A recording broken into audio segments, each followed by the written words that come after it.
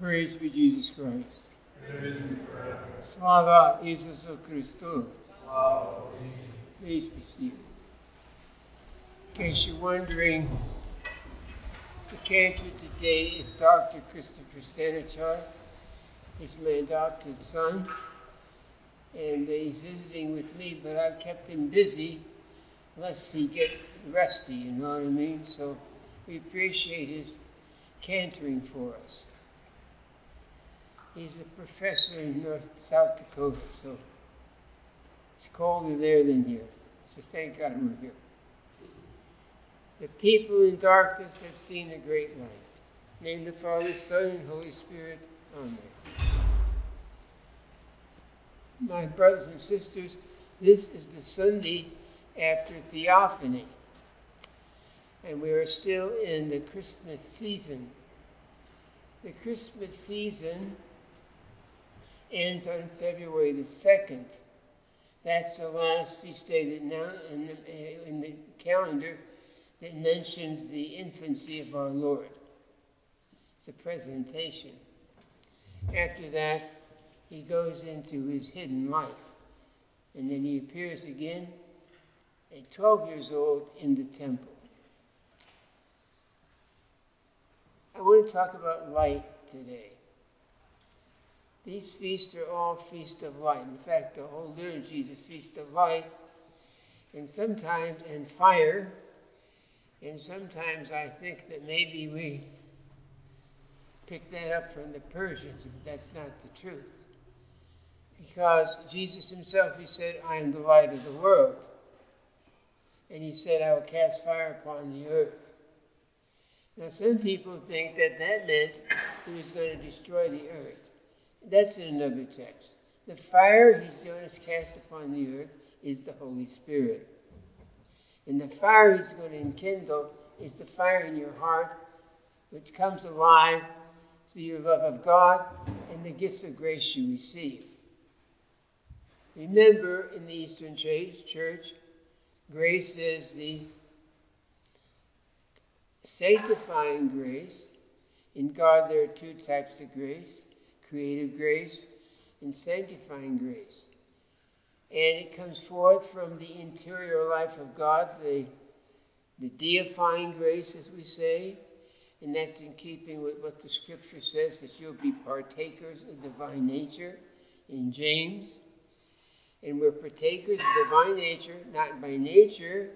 Only God is God by God, but we receive his grace in us, and it says, you will be like God. You will be like God, and as much as you share with him in his interior life through the divine energies.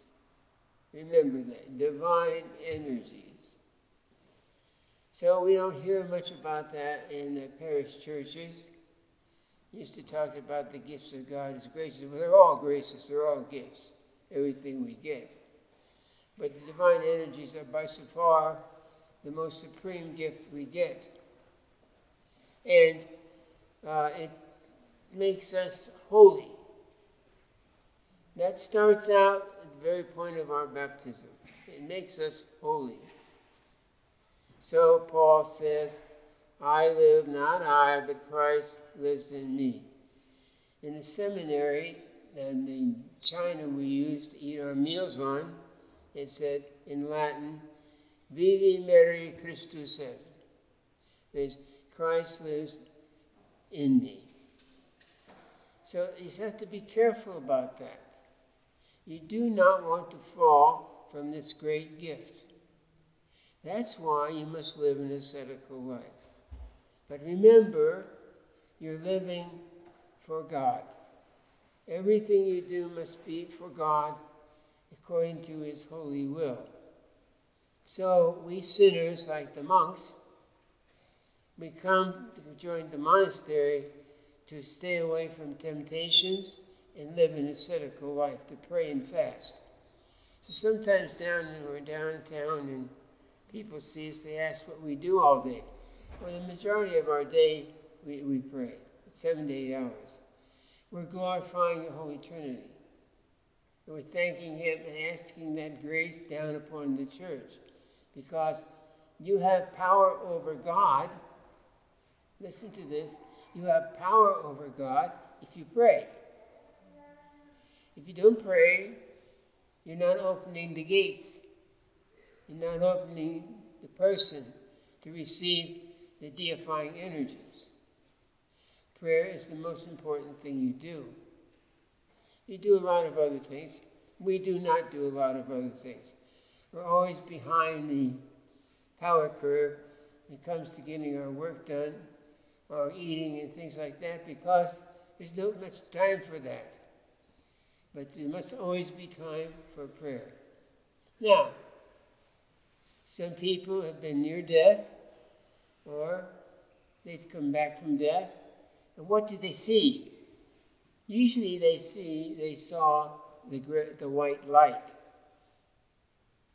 So sometimes I debate in my theological thinking about the light of God and fire. There's a whole theology of fire in the Old and New Testament. So I think, now this is from the Fathers, I think that if we get close to God and we're pleasing to Him, we are in this beautiful state of grace. The heat of God's presence does not hurt us. It becomes joy. Our hearts burn with joy. But if we are not in a state of grace and we come close to God, it hurts. Because we cannot remain in His presence. We have to leave until we straighten ourselves out and the divine energies can revive in us. So that's what we're really about in our life. Now, in this present feast, I talked to you last week about God, the proof that there's a Trinity. And I'll repeat a little bit of that. Jesus Christ, we saw Him deified, and the Father's voice came, and we heard the Father say, "This is my Son, hear Him well." And the Holy Spirit descended upon Him gently. In some of the texts it says like dew on a fleece. Gently.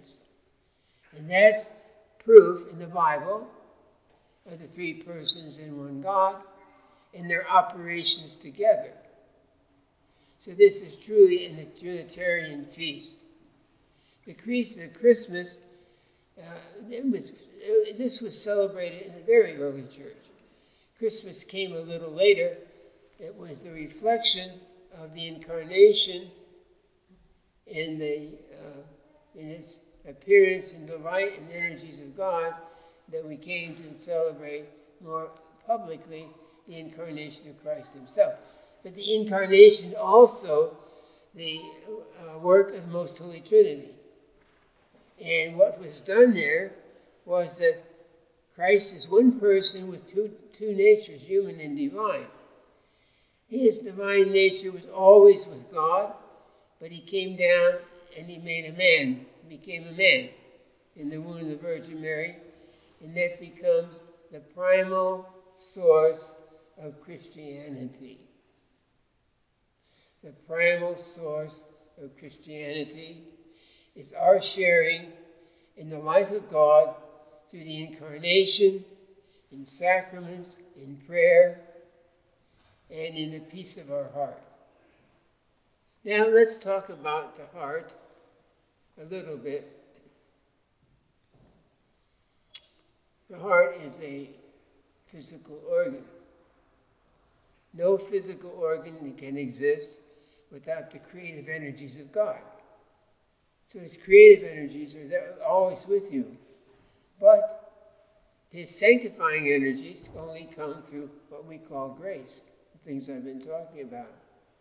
One of the signs of your being grace-filled as you see the white light of the deity. Other people see other things at that time. most of the time, or I can't even say most of the time, usually we see the light. So people say to you, have you seen the light? Now you can answer that. Well, I'm working towards it, but I'm assured that God's grace is with me. Not everybody sees the light. Now, where do we look for the light? In the heart. That's why in the Eastern Church we have the Jesus prayer. Lord Jesus Christ, Son of God, have mercy on me, a sinner. And we say that prayer, we close our eyes, and our interior gaze is to the heart, and we contemplate the presence of God in his divine energies, in our inmost being, which is the heart. Well, we have some evidence about that. St. Philip Neri, he founded a religious order in Italy. He was a very prayerful man. And he used to meet with the cardinals, and they would come in their finery, and he liked kitties. So he had a cat, he'd throw it in their lap just to aggravate them, because they could get their silk, hurt or something, and dripped. Everybody came to him for spiritual direction. So he was very popular. When he died, now some people die of an enlarged heart, but his was enormous, and he lived with it for many years. And some of the spiritual writers say it was the presence of the divine energies of God that enlarged his heart. So that was okay. So that kind's okay, but otherwise it's not too okay. And he's not the only one. Some of the early fathers had that too. And I think every one of you are touched by God. Now, you say, well, how can I feel God? How did I know that's God? I'll tell you why. When you get hurt and you're upset, your heart can hurt. We've all had that. We cry. We've all had that happen. But we also can have tears of joy when our heart rejoices. These people talk about the gift of tears. It's not visible. It's in your heart. That's an illusion. But the life of God within your heart is not. So you people are really transformed. This feast shows Christ transformed. When they see the Taboric light and they see the energies of God in the human nature, and then you think of James's text. James says, you will be partakers of the divine nature. So in that way, it's called another incarnation. So you too you're not God, but you're like little gods, filled with God's energy. So it says in Scripture, you'll become God. What they're talking about is this transformation that takes place in us. We should work for that. We should pray for that. We should purify ourselves for that. So in the Western Catechism, they say you're temples of the Holy Spirit. Indeed you are. And this is the time that we celebrate that. But we always celebrate it every day. So now you know where Christmas came from. The date of Christmas is always argued about. Where Christmas came from was when the apostles and the fathers realized Jesus Christ was a temple of the gifts of the Holy Spirit, and more than that, he could share them with us, and therefore we too are part of his mystical body, the body that is formed by the grace of God. So rejoice, enjoy these holidays, but every day make sure you make time for prayer. You're on earth to pray. You are given lips and eyes and body and hands to pray. In the Eastern Church, we worship with our whole body, We make profound vows. We kiss holy objects because they are revelations of God's presence amongst us. We kiss each other with a kiss of peace. The man at peace is the one whose being is wrapped in God. So we see all these things in church. In Christian countries, you see these things even on the street. So among the Slavs, you see somebody you know or you love, you go up to them and you kiss them on their cheeks. This is not a romantic kiss.